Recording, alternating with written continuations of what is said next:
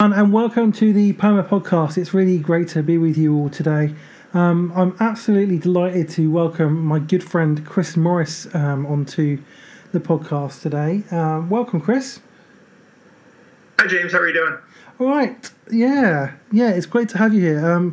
Just to let you know about Chris, he's an author. We met in a writing class, and he's just about to launch his first book, which is called Perfectly Abnormal, Finding the Image of God in Chronic Illness. Now, I know Chris very well. I know this is a very personal story for him, something he's very passionate about, and it's a book he's been working on for quite a few years. And it's a really important message that I think we all need to hear. So that's why we're on here today. And I'm excited to talk to you, Chris. James, thanks for having me on. I'm excited to talk some about this book. So tell us a bit about the book and how it came about and a bit of your own story relating to the book. Sure. Wow, that is a very broad question. An hour later, I'll be done. Cool. So the reason that I created this book, it really is birthed out of my own story with my family. My daughter is an epileptic and high functioning autistic, and I have a seizure disorder myself. And we had some interesting and challenging conversations with pastors and other leaders in the churches that we've been in, where it was just I don't mean to be negative, but it wasn't very helpful. So I started looking for resources that would start to paint a better understanding of where God is in the midst of an illness that doesn't go away. And I kind of realized, well, there isn't a whole lot out there that deals with this. There's a ton of memoirs, which are very inspiring and very helpful. Here's how God led me through this illness, or here's how God was with me while I remained ill, things like that. But in terms of a more teaching perspective, or like here's what Scripture has to say, and here's some practical things about how we can shatter the lies that we tell ourselves or the myths that other people sort of speak over us. That there wasn't anything there. So I started writing this book, like you mentioned, I guess probably about 3 years ago. Yeah, it's when I started, and then I'm happy to say that an editor and some significant revisions later, I'm thrilled with what I have. I would say that the core of the book really centers around a few things. We talk about I talk about why it is those of us in the chronic illness community feel like we're less than enough, like we don't measure up to what normal looks like, and that's really where this concept, the book title of Perfectly Abnormal, comes from, because there's this thought of, well, we're not like everyone else. I have a seizure disorder, therefore ... whatever. Yeah. And then I dive into eight myths that we often believe about ourselves, either myths that we tell ourselves or myths that others say to us. Oftentimes these are they're fairly it's not like most people are going, ooh, how can I hurt Chris today because I know he has a seizure disorder.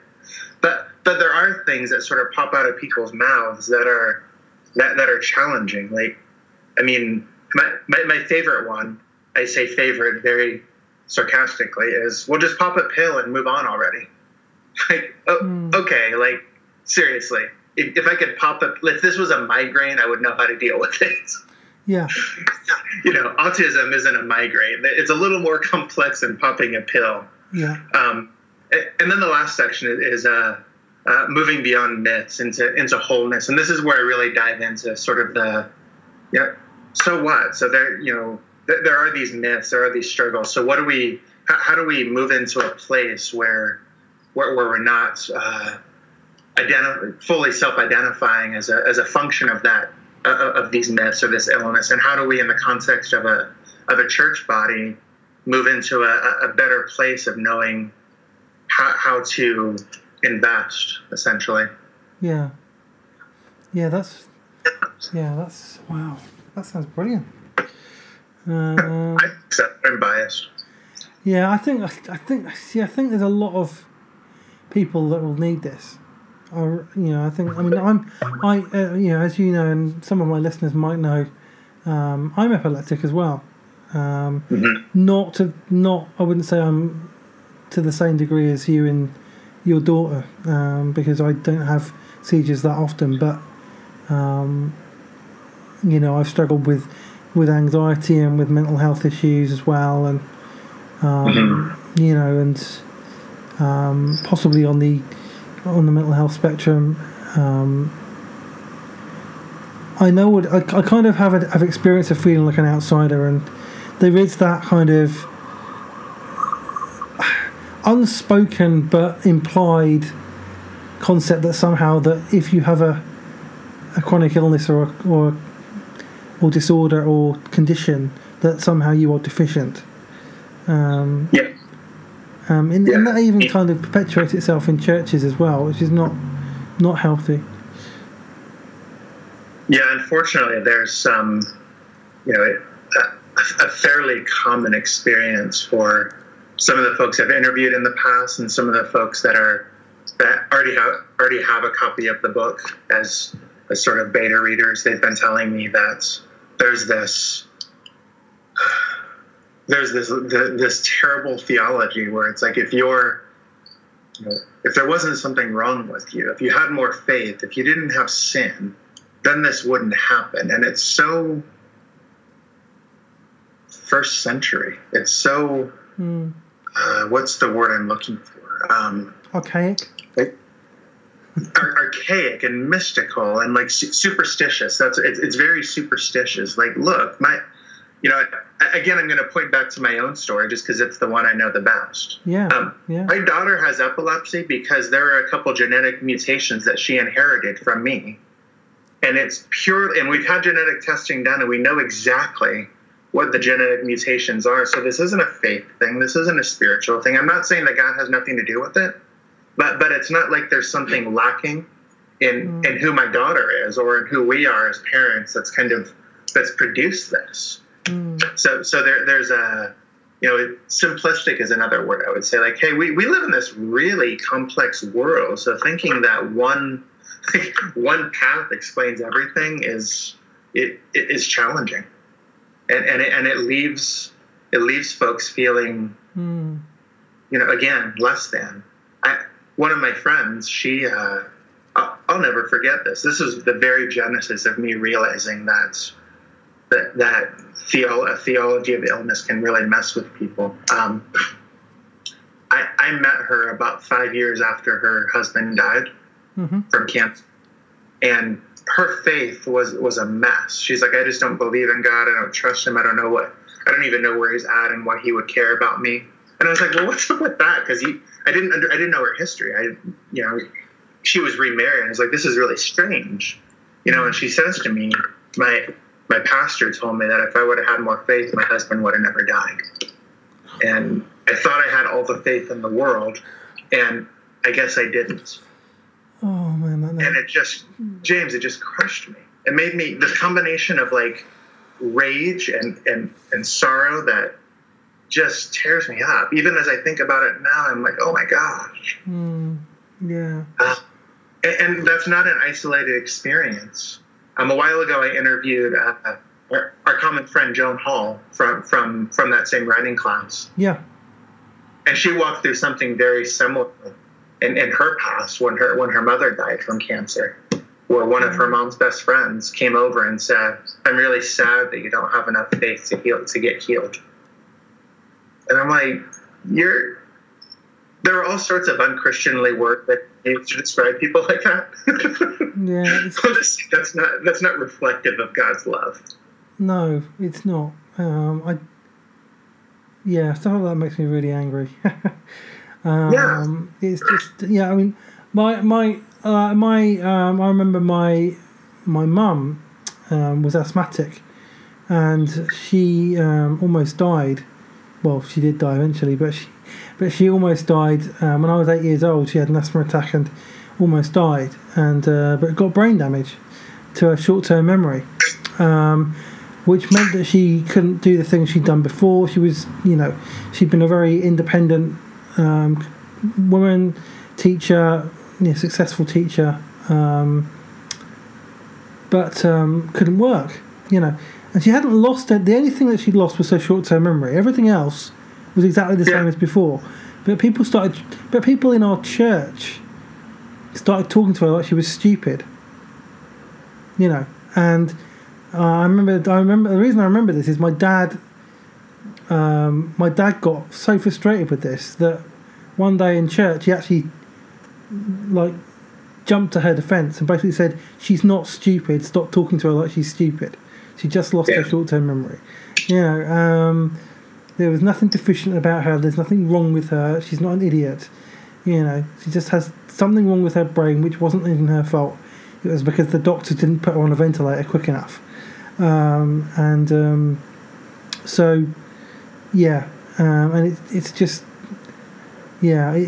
when I hear pastors of pastors who say those kind of things, the old Christian one is the you've got unresolved sin, right? Like this, because as if there's some people who've got all their sins sorted and everything's like, I know all my sins, I know everything I've done wrong, and I've got forgiveness for them, so I'm okay with God, so He'll heal me or heal my family member. And there's something. It is kind of ridiculous when you think about it, And when you look in Scripture, like specifically the story where Jesus heals the one man at the pool of Bethsaida. Really, let's think about that. Whether there's some argument around whether the specific verses that talk about an angel touching the water and the first person that would touch it would get healed, whether that was, whether that belonged in there or not. For whatever reason, there were a lot of people who were ill that were hanging out at this one place. And Jesus didn't do what we sort of expect or what we think he would normally do, where he heals everyone. You read in like Matthew, all the sick came to him and all were healed. Jesus walked over to one dude and he healed that guy, and then he walked away. That brings up so many questions. Like, for the guy who was healed, like what was it about this day? Because he'd been lame for 38 years. What was it about that particular day that made it his day of healing? If you try and put on those bad theological lenses, he must have had more faith on that day than any other day. He must have just confessed his sins that day. Well, maybe, he said, I'm saying this sarcastically, maybe, just maybe, God's sovereignty and God's brilliance is a little more than we can understand. And maybe there's more going on there. And then you think about, what about the lady or the guy that was maybe 10 feet away from this guy, from this man who was healed? Why didn't Jesus heal them? So it brings up all these questions around complexity, and really, I think it's that complexity that needs to be introduced into thoughts around what illness looks like. And we really need to lean back into this thought of, at the end of the day, we live in a busted world, and there's all sorts of things that go wrong. Yeah. I mean, have you looked at politics in America anytime recently? Yeah. That's busted. Yep, that's right. Yeah, I'd say that. But regardless of where you are sort of on the political spectrum, there are things that are a little odd happening right now. Yes, exactly. Yes, this is not. This is not. And anything. Yeah, it's not good. The hurricane that's happening in Texas right now, where hundreds of thousands of people are without homes, without power. I mean, is God the author of that? These are questions that are not easy to answer. And in the same way that people get flustered, it seems like every time there's a natural disaster, there's some pastor that goes, well, this is God's judgment. And I'm like, well, I mean, maybe, perhaps, but it's probably a little more complex than that. Yeah. And I feel like that same kind of rubric needs to be brought down to the very personal level of how can pastors, how can leaders in churches uh, effectively minister to, involve, and invest in the lady who's in their church that has MS, or the person, the man who has fibromyalgia, who can only show up once a month because he's in so much pain. There are so many different things, so many different avenues of, so many different opportunities for grace and for understanding and for investing in people that are, perfectly abnormal. Yeah, exactly. Yeah, it's funny because when you talked about the hurricane, I was thinking of the fact that one of the reasons that people used to blame these things, on the bad things, on God and God's judgment and God's vengeance, was because they didn't have the science. They didn't have the science about how the weather works. They didn't have the science like we have now with satellites and stuff, and how storms just cook up and all that kind of thing. They didn't have that. So they assumed that it was God because it was out of their control, and that was the only way they could explain it. So, but now we know that, that the weather doesn't, that God doesn't kind of just, that God doesn't do, the weather acts on a kind of, there's science behind weather, basically. We know the science behind the weather, and it's the same with illness. There's science behind illness, and we know it. There's some illnesses that we haven't cured yet. Obviously cancer we haven't cured, and AIDS, and a lot of these other things. Even AIDS, though, we're starting to get to the point where we might be able to cure it, which is amazing. If you grew up, I grew up in the 80s, and I remember when AIDS first kind of blew up. When the 80s was like the decade where it all exploded, and we thought, well, we'll never. How are we ever going to cure this? This is the incurable disease, And now it looks like interesting to think about it. Think about AIDS specifically, because there's so much fear and misunderstanding. Like, oh no, I don't want anyone to touch me because I might get it. Yeah. Very specifically. So there is a that's an interesting sort of corollary, if you will, because we have now so many. There are all sorts of psychosomatic illnesses, or or illnesses that are complex in the way that they arise. Fibromyalgia is sort of a good example. There isn't a clear, like, since A happened, then B, fibromyalgia, and even in the physician community, I have friends who have fibromyalgia who've been told, hey, it's all in your head, just suck it up. Oh yeah. And they're like, I can't get out of that. Yeah, I have what do you mean, suck it up? I have friends with that kind of illness, with the same issue. It happens over here in the UK, that it's just not acknowledged, even by a lot of people, and it's not acceptable, really, because it's clearly real, it's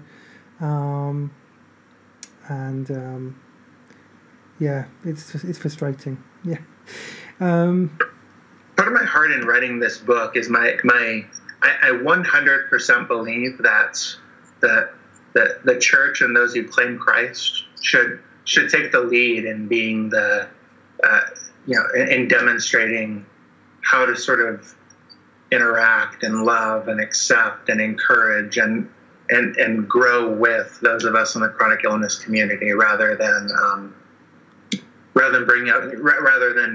there not being a distinction, if you will, between how the church and how everyone else interacts. And I've learned that a lot of times it's really just lack of knowledge. Yeah. Like there's discomfort from someone. I'm sure you'll understand this.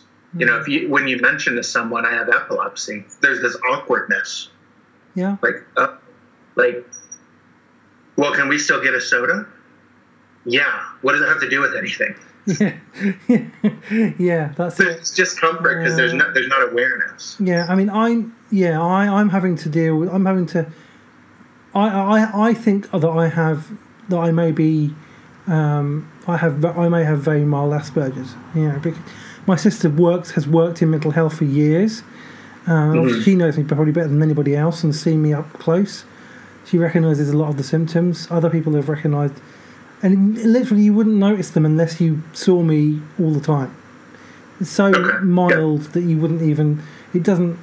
Yeah, you wouldn't notice it. And I'm struggling with it. I'm struggling with telling people about it because I don't want people to think.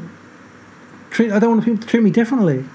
I don't want people to talk down to me. I don't want people to treat me like I'm stupid. Yeah. I don't want people to think that I don't want my work to be somehow devalued because I might have this thing in my brain, which is totally out of my control. The doctors won't even diagnose it. They won't let me do the test for it.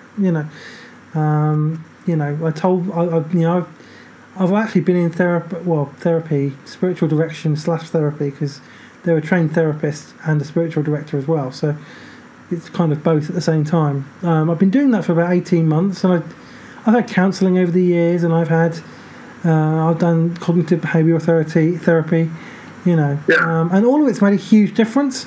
And I don't need a diagnosis, but it would probably be useful.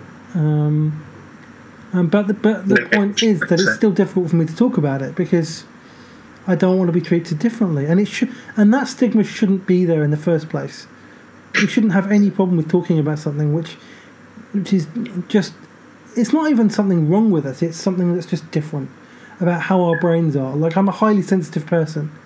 That's not something that I choose. It's something my brain does, and doesn't make me any.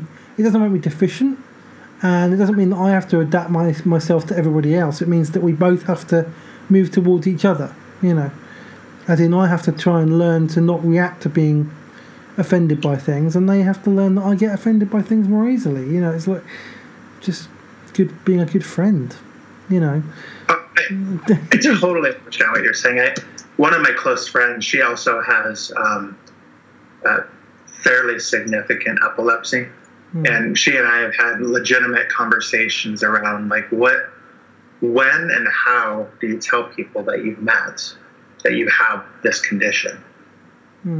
She's like, I don't like it. It's a big decision for me. She told me to dialogue with anyone about this at all, because then all of these bizarre questions and all of this awkwardness and all of these apologies for no reason come up because they're worried that I'm going to get hurt or offended by something they say. She said it totally changes the dynamic of the relationship that she has with someone. And like she's said to me, there are certain people where I really I hope that I never have a seizure around them because I think they'll freak out and I'll lose a friend. Yeah. And it's that's a bummer.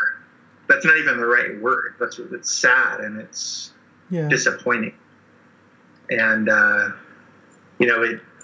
my hope is to begin to open a dialogue with this book around how it doesn't have to be that way. That we can begin to interact with people who have chronic illnesses. Just that's a part of who they are, in the same way that I wear glasses and I have blue eyes. Oh, and I also have a seizure disorder. Oh, okay. And again, it's in that process of, learning who someone is and learning how to interact with them. Like when you were talking about being a highly sensitive person, it should be in that same kind of approach. Yeah. I'm hopeful that as word gets out about Perfectly Abnormal, that'll be the case, and we'll begin to see some of those conversations.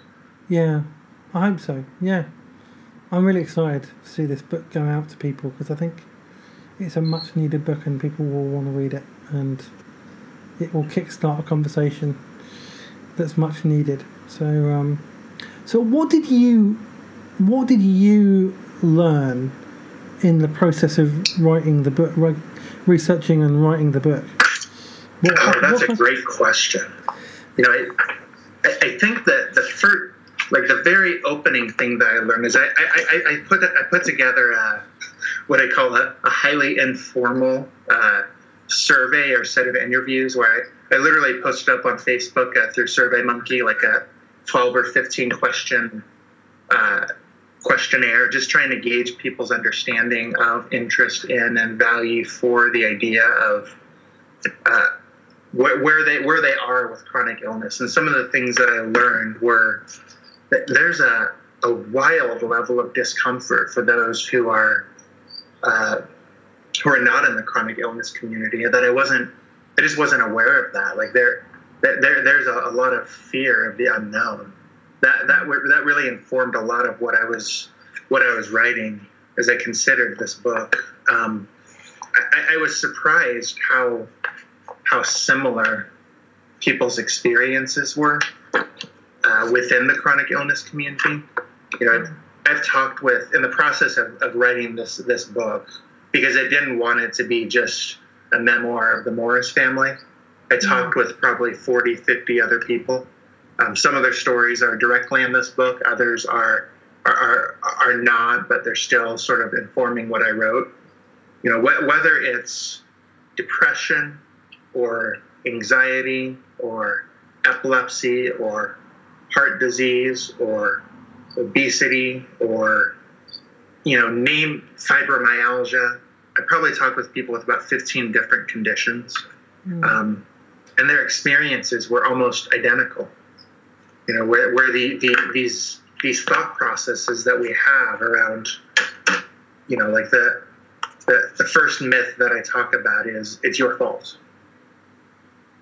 Every person I spoke to said that they feel, well, of course it's my fault. Whether it's kind of God-oriented or not, there's this, well, if I was better, if I was more in control, if I was stronger, if I was more mature, if I was something, fill in the blank, then this wouldn't be an issue in my life. And that specifically really, you know, it creates the sense of paralysis when it comes to personal growth. And I sort of thought that was a me thing. I was very happy to find out, in a sense. I know this sounds terrible. I'm happy that other people were stuck, and I don't mean it that way. But obviously, it was the commonality of the experiences across everyone in the special needs or chronic illness community was astounding to me. It really was. That would be the thing that popped out at the most. Wow. It gave me a lot of courage to continue to write the book, because it wasn't just me dealing with my own issues and trying to convince people that my issues were theirs. Yeah. That's great. That's so great. So, what would be the one thing that you would want people to take away from reading this book? I think my biggest hope is that, you know, what people reading this book would realize, that just because someone has a chronic illness, that they're not broken, they're not busted, there's nothing wrong with them. God didn't make a mistake or take a left when he should have taken a right, but that we're all beautiful reflections of the creativity and the goodness of God, even if we don't fit into the quote-unquote normal package, so to speak. That we're all, again, going back to the title of the book, perfectly abnormal. Yeah. We can have a good conversation about how everyone else's abnormalities, right? Yeah, absolutely. Oh, that's brilliant. That is so good. So where can people get hold of this book, and when's it coming out? The book releases on September 19th. Right. It'll be available on Amazon, Barnes and Noble, iBooks. Awesome. Yeah, all the major retailers. I'm super excited to get this out, and I can't wait to begin to hear the stories of how it's impacting people. Awesome. So go and get this book. I will be. I'm so excited for you personally as well, because I know how much you put into this and how long you've worked on it and how much of your heart is in this book. So please do read this, everyone. And this is such an important message. Thank you for coming on today, Chris. It's been so good talking to you. Thanks for having me, James. I really appreciate it. Yeah, you're welcome. Okay, everyone. So thanks for listening. Take care, and I'll talk to you soon.